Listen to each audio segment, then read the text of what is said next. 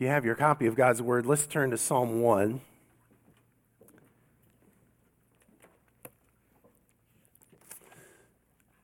Psalm 1 will be our launch-off point tonight. In this series on spiritual disciplines, there's been a kind of logic in the order we've pursued. Robert opened after the introduction by looking at corporate worship, and then we looked at singing as a spiritual practice, and Sabbath, the practice of Sabbath, connected particularly with the Sabbath day, but the principle of rest and the good gifts that God gives us in that rest, that's part of what we looked at. And then we began to make a turn towards things that we might more typically think of as spiritual practices. Last time Andrew talked about reading the Bible, and tonight we're looking at meditation as a spiritual practice, meditating on God's Word, and through that spiritual discipline, God takes His Word and drives it from our heads to our hearts. And so part of what the psalmist is going to speak of is the blessing that comes to us as we practice this spiritual discipline. But before we read Psalm 1 together, let's ask God for His help tonight. Father, Son, Spirit, we do come this evening desiring once again to hear from your word, and especially as we come to a familiar psalm, we pray your Spirit would be with us, that Holy Spirit, you would open the eyes of our heart and give us ears to hear. In the inner places, may the Spirit be strengthened within us so that as we hear of this spiritual practice of meditation, that our hearts would long to practice this, that you, Spirit, would be at work moving us in this direction so that you might gain more of us. We ask that you would do this for your name's sake and glory, for we pray it in Jesus' name. Amen. So Psalm 1.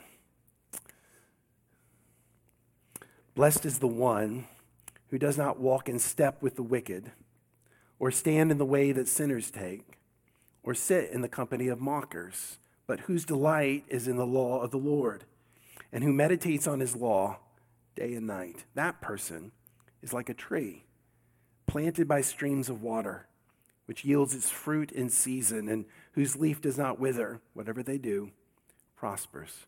Not so the wicked. They are like chaff that the wind blows away.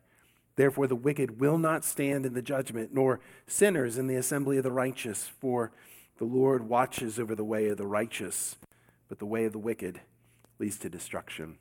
This is the word of the Lord. Thanks be to God.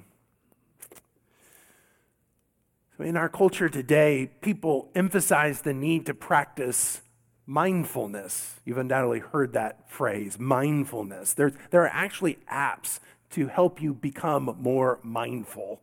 Apps like Calm or Mindful or Breathe. They provide reminders and they give you instructions for the practice of mindfulness. And truth be told, the idea that we need to pause and to pay attention to what we're sensing and feeling and thinking, to breathe, to calm ourselves, all of that can be useful to us. In fact, we might call it a kind of meditation, but it's not what the Bible has in mind when it talks about meditation, when the psalmist here speaks of meditating. Likewise, there are forms of Christian meditation or contemplative prayer that move in a similar direction. They encourage us to seize upon some phrase from the Bible, like the Jesus prayer. Lord Jesus Christ, Son of God, have mercy on me, a sinner. And by using that short prayer, even a portion of that short prayer, we might somehow use it as a kind of mantra to clear our minds and to focus through that phrase so that somehow we might be with God. We might contemplate Him in some kind of meditative state. Now, that too may have some value, but I don't think that's what the Bible has in mind either when we talk of meditation as a spiritual practice. Rather, over and again, when the Bible calls to us to meditate, it does so with the similar kind of language that we have here in this psalm. We meditate on who God is and what God has done as we focus our attention on the law of the Lord. In other words, meditation doesn't focus on us, nor does it demand that we clear our minds in order to focus on the divine. Rather, meditation involves a disciplined contemplation of God's word that leads us to internalize it and so respond to it. Or we might put it this way: meditation moves us from information, reading the Bible for information, to apprehension and persuasion, and finally, to some action, whether it's praise or prayer, whether it's putting off some sin pattern or putting on some new spiritual habit. It very well may be that for many of us, the reason why our Bible reading doesn't seem to make much impact on us is that we've not moved from reading the Bible simply for information by way of meditating, come to see that the Bible must become more apprehension, more persuasion, and ultimately translate to action. The move from information to persuasion and action happens by way of meditation. And so meditation is a vital spiritual practice that creates space in our souls for God and brings about real change. This is the way we dwell with God. And so to help us to see that tonight, I want to arrange our thoughts around 3 points: the priority of meditation, the practice of it, and then finally, the profit of meditation. So priority, practice, profit. First then, the priority of meditation, and you see that priority from Psalm 1. Over against the path of folly, described in verse 1, blessed is the one who does not walk in step with the wicked, or stand in the way that sinners take, or sit in the company of mockers. Over against that path of folly, the psalmist describes the way of righteousness, the way of wisdom in verse 2. And what is the way of wisdom? Blessed is the one who doesn't do these things, but offers special sacrifices, makes pilgrimage to Jerusalem, ensures that he offers the correct tithes. No, the psalmist doesn't say any of those things. No, when the psalmist speaks of the way of wisdom, the way of living skillfully in God's world before the Lord, he says, blessed is the one whose delight is in the law of the Lord and who meditates on his law day and night. That word meditate there in verse 2, it comes from a Hebrew word that literally means to mutter. Perhaps the idea of meditation came from the idea that one should verbally repeat the laws of God, the laws contained in the Torah in the first 5 books of the Old Testament. And so by verbally repeating those laws to oneself, somewhat under one's breath, you could be excused of muttering the laws of God to yourself until they became second nature. The psalmist doesn't see this kind of muttering, this kind of meditation as onerous. No, he calls it a delight. In fact, these lines are in an apposition to one another, reinforcing each other. Whose delight is in the law of the Lord, who meditates on his law day and night. To meditate, to mutter, if you will, to reflect, to ponder, to have active engagement. This isn't a duty. This is a delight. But we know what this looks like, this kind of meditation, this kind of muttering. You go to the mailbox, you pull out the mail, and in the mail is a letter from our favorite agency, federal agency, the IRS. You open up the letter, and they claim that you have shorted them on your tax return. And your mind immediately begins to meditate. You start muttering to yourself, that's crazy. I can't believe this is happening to me. I surely didn't make a mistake on this year's tax returns. Where did I put my tax returns? I've got to find them. Did I take that exemption or not? Did I file the right fund? You start meditating, don't you? Start muttering to yourself as you begin to process this. Or you wake up in the middle of the night and your mind is working on some problem, a budget shortfall at work or a personnel problem or even a new job opportunity. And as you lay there at 2:30 in the morning, your mind is rolling the situation over and over. You keep looking at it from different angles, different possibilities. You say, well, what if I do this? And you play that scenario out. what if I do this? And you play this scenario out. And you try not to mutter too loudly so that you don't disturb your husband and wife who's on the other side of your bed, right? You don't want to wake them up, but you're 2:30 in the morning, you're meditating. In other words, with the things that matter most to us, we meditate on them. We ponder, we reflect, we engage, we roll them over, we ruminate, we mutter. And what the psalmist is telling us here is this is what God calls us to do. But even more, this is what it's our delight to do. The righteous, wise person meditates. That's the priority. Second, the practice of meditation.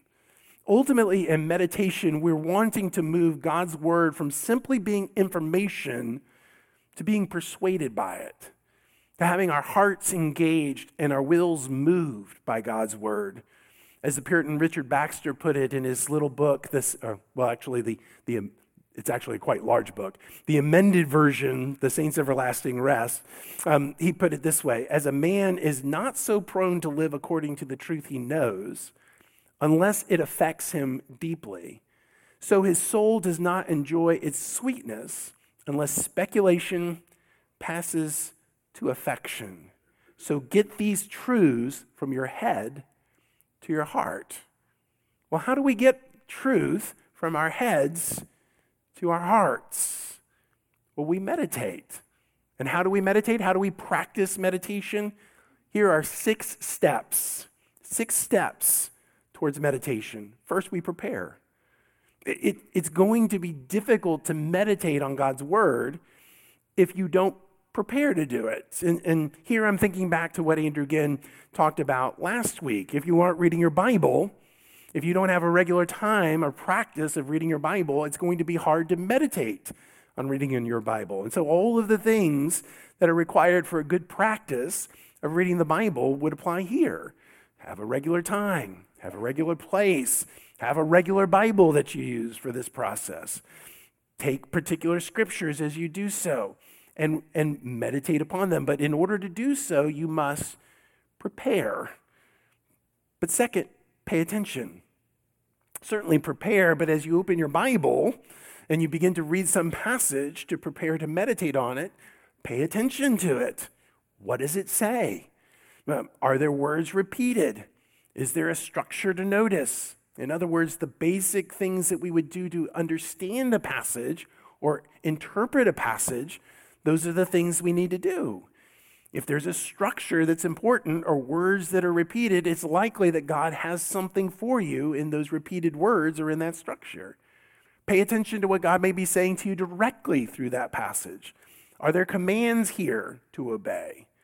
Are there warnings here that are offered? Are there promises that are given? Pay attention. But third, ponder. And by ponder, I mean fix your attention on some aspect of the passage in order to ponder it. For example, taking our passage here, whose delight is in the law of the Lord? So delight. Well, how do I feel when I read the Bible? Am I eager to read the Bible? Why am I eager to read the Bible? Or why am I not eager to read the Bible? Do I gather verses up like a greedy miser gathering up gold? What do I delight in instead? How do I respond when I delight in those things, those other things? Was my delight ever in God's word? If so, what was it like?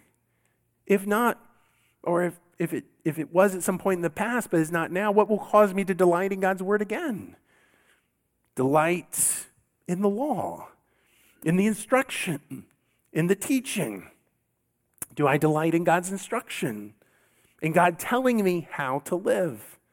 Am I eager to hear my pastors instruct me in God's word? Are there parts of God's word that I'm less eager to learn about than other parts of God's word?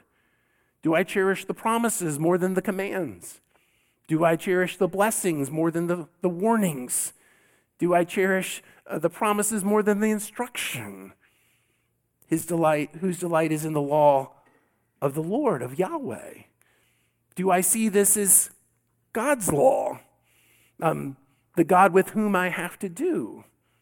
Do I see this as Yahweh's law? The word Yahweh here, the covenant-making, covenant-keeping God? Do I see this God as the God who pursues and delights in me? The God who's made promises to me, the God who will keep those promises? How do I see this God? Do I see him as a judge, or do I see him as my father? Do I see his law as a burden, or do I see it as a blessing? You see? We've just been pondering those phrases. But this is how we might do it, how we might ponder, how we might fix our attention as we meditate. So the steps: prepare, pay attention, ponder. Fourth, preach. Preach the passage to your heart. Or as Richard Baxter describes it, engage in soliloquy with your soul. Soliloquy, you remember, those of you who had classes in English literature where you studied Shakespeare's plays, and Shakespeare's characters inevitably would go off to the side and engage in a soliloquy with themselves and talk to themselves. That's what Baxter is encouraging us to. And so it is, a soliloquy as you preach God's word to yourself might be something like this: soul, God calls me to delight in the law of the Lord. I confess it's not always been the case with me, or it hasn't been the case recently with me.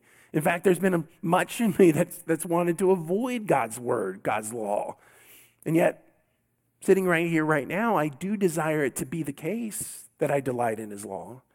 Because the God who delights in me, who calls me his beloved child, he invites me to delight in his word and so delight in him.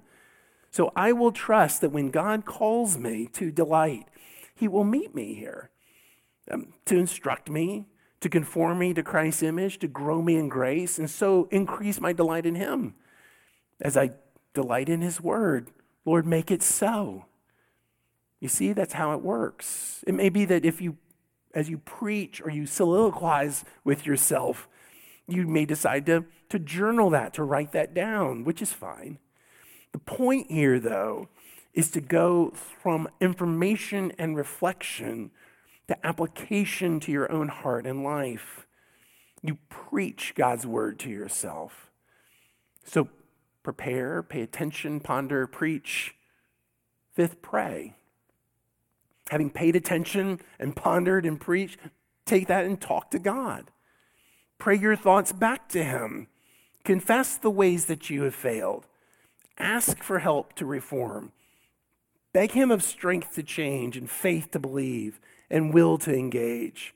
Praise him for his goodness and grace, for being a father who delights in us, for inviting us into communion with him around his word, for promising blessing to us in this relationship. Pray it back to God. And then finally, put it to work. Is there some sin to put off? Well, then put it off. Is there some new work of obedience to do? Then do it. Put this to action. Purpose a new pathway of obedience as a result of your time meditating upon God's word. Don't be like the man the Apostle James describes, who looks in the mirror of God's word and then goes away unchanged. Rather, the result of meditation should be some change, however small and slight it might be. So this is the practice of meditation. Prepare, pay attention, ponder, preach, pray, and put it to work. But beware, your heart does not want you to meditate.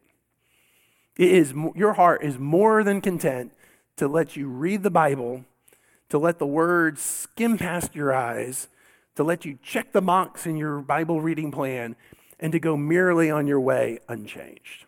Your heart's happy for you to do that. Just like your heart is more than happy to let you go to church and to sing your hymns with half or three-quarters of your mind, to hear and not listen to the sermon, and let you merely go on your way unchanged. Why? Well, because the Bible says your heart is deceitful above all things. In other words, your heart will lie to you. It lies to you all the time because your heart doesn't want to change. The Holy Spirit dwelling within you, he wants to change you. He's urging you to meditate on God's word. He's urging you to have your heart engaged. He wants you to experience real change. But your heart wants to walk with the wicked and stand with the sinners and sit with the scoffers. That's what your heart wants. But if you're here tonight and you're hearing the Spirit's call to you, even in just what we talked about briefly, the need to take God's word from information to persuasion to change, to meditate upon God's word, and you're the voice in your head saying, I want to do that. I think I'm going to try that.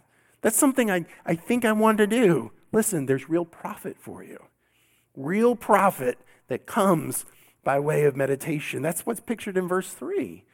The psalmist, having talked about the way of the wicked and the way of the wise, he tells you the results of the way of wisdom. That person, he says, is like a tree. Which person?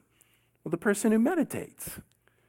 That person is like a tree planted by streams of water, which yields its fruit in season, and whose leaf does not wither. Whatever they do prospers. This is the picture of profit, of benefit that comes to the one who engages in the spiritual practice of meditation.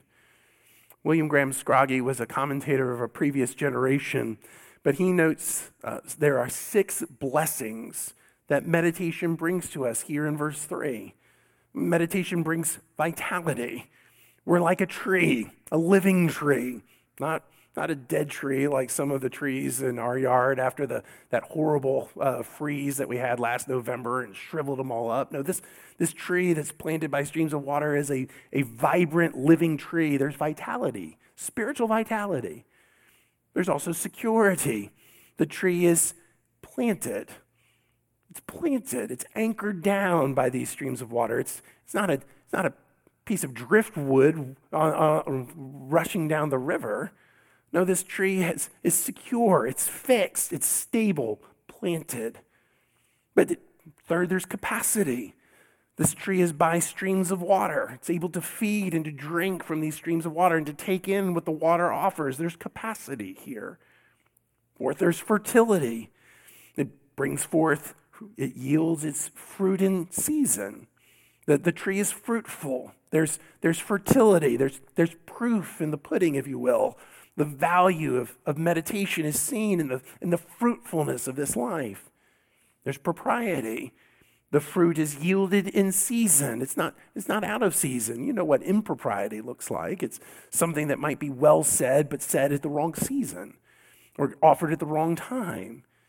But for the one who meditates upon God's word, one of the benefits is that there's propriety there. The fruitfulness comes in season. And then finally, prosperity. Whatever he does prospers. Prosperity. So six benefits or evidence of profit that come by way of meditation. Vitality, security, capacity, fertility, propriety, prosperity. To be this kind of disciple of Jesus, to know that whatever befalls me, I might be stable and fruitful. I might have capacity and demonstrate propriety in the last day to stand among God's people. As he says at the end in verse 6, the Lord watches over the way of the righteous, but the way of the wicked leads to destruction. Of course, when we meditate on God's word, what we find is we're ultimately meditating upon the God of this word. We're meditating on the one who's come to us in Jesus Christ. Because in the end, his word tells us of Jesus, the one who's altogether lovely, the one who is the wondrous mystery, the one who offered himself for us all, but comes again and again and again to woo us and to win us to himself. And in the end, what we find is that as we meditate, as we take the Bible and we meditate upon it, God's word goes from information to persuasion, yes, but ultimately it's persuasion about this person who we come to meet in the pages of this book. Persuasion that Jesus is as good as he appears to be, that we can trust him, that we can rest in him, that we might have, through meditating on his word, a real, vital, continued relationship with him. And isn't that what we really want? Isn't it? This practice of meditation is the means by which God gets more space in our souls so that we might be drawn into a real relationship with Jesus Christ. Thanks be to God. Would you pray with me, please? Lord Jesus, we hear of this practice of meditation, of taking your word and having you use this means by which your word moves from our heads to our hearts. And for some of us, we've long practiced this. For others of us, this is new information.